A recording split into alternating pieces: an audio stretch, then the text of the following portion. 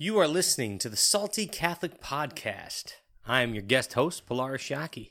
I'm salty not just because Jesus said you are the salt of the earth, but I'm salty because husbands and fathers have fallen from grace in today's world, and we all suffer because of it. Now, to be clear, I don't want to make this the 3 millionth podcast out there proclaiming the obvious statement that men need to be more holy and step up. I'll probably only get one shot in my entire life to guest host a worldwide podcast phenomenon like the Salty Catholic. And I certainly don't intend to waste my chance recycling the same tired tropes you've heard a million times about men.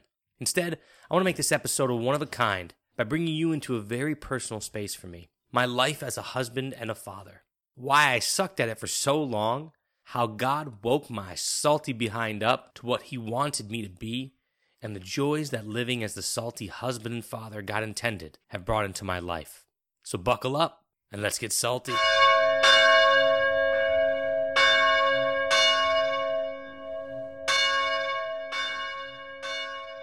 You may be wondering who the heck I am. Who is this nasally guy who took over for Ennis? And why doesn't he sound as salty?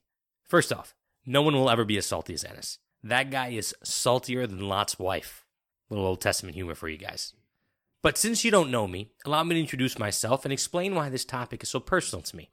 16 years ago, I married my high school sweetheart, Laura. Since then, she and I have been blessed to bring 10 beautiful children into this world together. She did most of the hard work. And we're expecting our 11th child this summer. Whoa. Hit the back button. Did this freak show just say he had 11 kids? No wonder Ennis wants him to host this salty father episode. Well, that may be why Ennis asked me to do this. But if you thought that is the reason that this topic is so near and dear to my heart, you'd actually be wrong. I speak passionately about husbands and fathers, not because I'm married with 11 kids, but because once upon a time, I messed this up in a big way. And now that I've seen the light, albeit far from perfect, I can't help but look back and wish someone had given me this message long ago. If you are a husband or a father that's lost his taste, my hope is that this episode can be that salty wake-up call for you, lest you be trampled on underfoot, as our Lord would say. Today, not a day goes by when my wife Laura doesn't thank me for leading our family, for being an amazing husband, for being an amazing father. But I wasn't always worthy of those compliments. So let's get after it. When I look back at my failures as a husband and a father, I made plenty of mistakes. But the 3 key areas I regret the most, that hurt my family the most, were 1, not being present, 2, being a man of the world and not a man of God, and 3, not being a leader. Let's start with not being present. Before I got married, I had a huge circle of friends and every hobby in the book. Soccer team, poker nights, video games, Lion season tickets, and endless invitations to hang out with my boys. Now, don't get me wrong, Laura was a big part of my life, but that's just it. She was just a part of it. And when we got married, I didn't think that was supposed to change in any way. I had my life, and Laura and the kids were a part of my life. I don't have to give you the details to tell you how that went. Endless no-win situations came from that arrangement. Either I was leaving my family behind to do my own thing, or I was staying home with my family, but resenting them for every moment I was missing out on what I really wanted to be doing. This was a vicious and awful cycle. Thank God we're out of that now, but more on that in a minute. Second, I was a man of the world. What I mean by this is I bought the world's view of manliness, hook, line, and sinker. You know the type of guy I'm talking about. Cocky, goofy, prideful, partier, condescending, macho, loud. All right, I'm still pretty loud. But I look back at that guy in disgust now. Although if I'm being honest, I don't think I ever stood a chance. From school, to the movies I watched, to the music I listened to the stars that I admired. When I look back, I followed the playbook that was put in front of me so far as I can remember. All I had in my life as role models and influences were men of the world. Outside of that passive parish priest, which I only saw on Christmas and Easter anyway, there were no men of God in my life. And when I did stumble across one, they were usually super weird and out of touch. Definitely not someone I was going to be hanging out with or had anything in common with. Third, and maybe most painful to me, I didn't lead my family. Looking back on the man I was back then, there were so many ways I could have led my family that I fell short.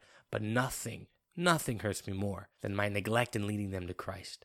I know now that my primary responsibility as a husband and a father is to make my family holy and get my wife and children to heaven. I neglected that role for years, outsourcing the lead role of faith to my wife, while I rattled off a few empty prayers before bedtime and sat in the pews daydreaming. Without God grabbing me by the collar and waking me up to what he was counting on me to do, I'd still be in that depressed and anxious haze, and there's no telling what would become me of my family. Wow, Pilar, you're the worst guy ever. Settle down. I wasn't great by any means, but that's just it. That's kind of the scary part. I was far from the worst guy ever. I had a good job, was well respected by my friends and family, was married to the woman of my dreams, and even went to church every single Sunday. But even while I was successful in so many ways, I never saw how much of a failure I was in the things that actually mattered. No one did.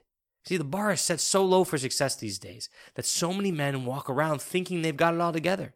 And, worse yet, everyone around them affirms that belief.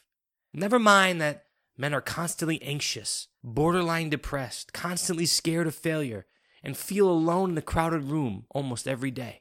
Men don't talk about those things after all, though. You got your stuff together. Well, I hate to break it to you, brother, but another promotion or a bowling title or that sports car you've been eyeballing put in the driveway, they can't make those feelings go away. And you don't feel that way because you haven't hit your career goals. You don't feel that way because you've put on some extra weight. You don't feel that way because you haven't had a vacation in a while and have been working so much. You don't feel that way because money is a little tight right now. You feel that way for one reason and one reason only, because you don't know God. You feel that way because there's a part of you full of potential, and you feel it. You know it's there. But it's a pit in your stomach that has been there since puberty that you refuse to water with the graces that God has to offer. So it just sits there and makes you nauseous. Take it from me. I've been there. So how'd I get out of that place?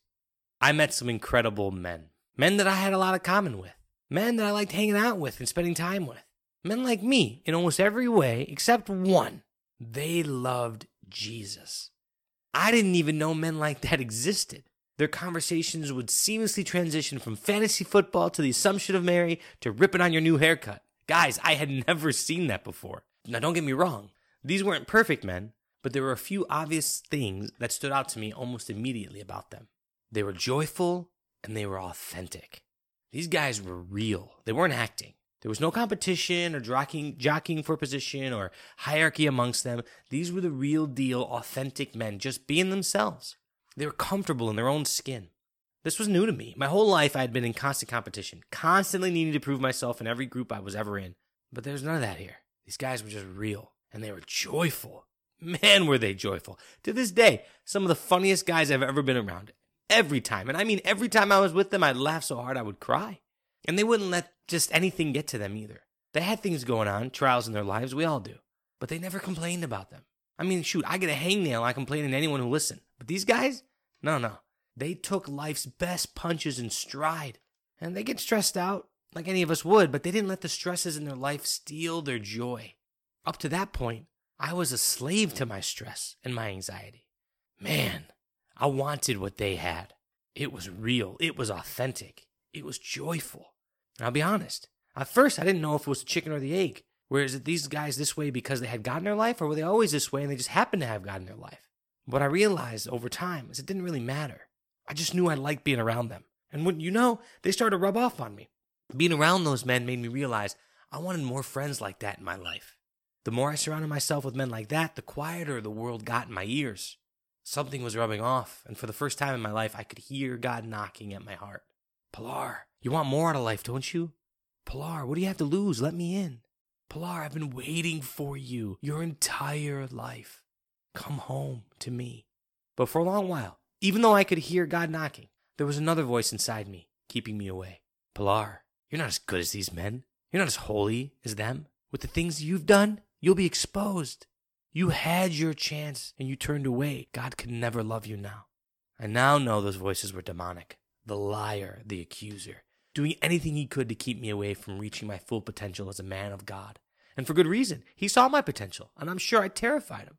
But even though I was too weak and scared to let God in, Jesus never gave up on me. And one day, based on a set of circumstances that I know he put in place for me, I found myself reluctantly walking into an adoration chapel for the first time in my life. And it was in that chapel my life changed on a dime. Jesus quite literally grabbed me by the collar, pulled me in tight, and said, "My child, where have you been? I have been waiting for you." Because Ennis is limited me to 15 minutes today, I'll spare you the details, but I share this story in the first episode of the Catholic Avengers podcast, so you can go check that out. The point is, my life changed that day. I met Jesus in a very real way, and nothing has ever been the same. That day led me to regular adoration. That led me to daily mass. The liturgy led me to scripture, then confession, then ministry. And through that journey, I became a real man, a man of God. All because I met a few men who loved Jesus. Who are those men in your life? Can you be that man for someone else? When everything changed for me, that once absent husband and father turned into a man who stopped living for his own comforts and selfishness and looked at the cross for what it meant to truly love. I shifted from maximizing comfort and avoiding pain to embracing sacrifice and dying to myself for the sake of my family's holiness and happiness, reminding myself constantly that there is no greater love than to lay down one's life for his friends. I went from playing a role every day, thinking I had to impress the world, to realizing I was perfect in God's eyes. I stopped pretending and started living, and for the first time in my life, the pressure was off. I could be my authentic self. And wouldn't you know it, my marriage soared, my career took off, my spiritual life blossomed, and the guy who was once prioritizing Calvin Johnson over Jesus on Sundays was now stepping into the breach to be a light to the world of what God was capable of. The man who was once in the shadows as his wife dragged the family to church was now leading the family in rosaries and ending date nights with my wife at adoration. The kids who used to cry about going to Mass were hanging up pictures of saints in their room and begging me to read them the Bible. The things that used to keep me up all night now seem trivial and silly. I learned to let go and let God. To stop trying to plan every moment of my life in minute detail and started offering up my existence to one ultimate goal, to love God with all my heart. Now with that commitment came peace. With that relationship with Jesus came joy. And I finally had what I wanted when I saw those men the first time. This new perspective that I had allowed me to leave the idols of my past in the past and worship only God. And with that came order in my life. And with that order came love. Authentic, holy, salty love. A love that my children feel when I bless them before bed. A love that my wife feels when I hold her hand at Mass. A love that I can pass on to my family just by being present. A love that goes from the cross, through my heart, into my home, and then out to the world as a light to the world of what a true man of God can do. My hope for you who are listening to this podcast is that you make the decision to experience that salty love in your home. If you're anything like I was, you're yearning for it. You're yearning for that flavor in your life. But you're too afraid to make that leap. Take that leap, my brothers and sisters. Take that leap, and I promise you, you will be greeted with the same words I heard when I finally tasted that saltiness of God's love. My child, where have you been? I've been waiting for you your whole life. I have called you by name. You are mine. Thank you all for listening today. I hope you enjoyed this episode. But even if you didn't, it's not really my podcast, so I kind of don't care. Just as long as you listen to the best podcast that ECRC has out there, the Catholic Avengers with Pelar Esshaki and Jeff Kassab. Apparently there's another podcast out there, something, I don't know, by Sean A.R. called The Right to be Catholic, whatever. I haven't heard of it. Many good things, I guess, but they told me I have to mention it, so there you go. Anyway, please pray for me and my family as I will be praying for yours. I love you all. Have a great day, and be salty.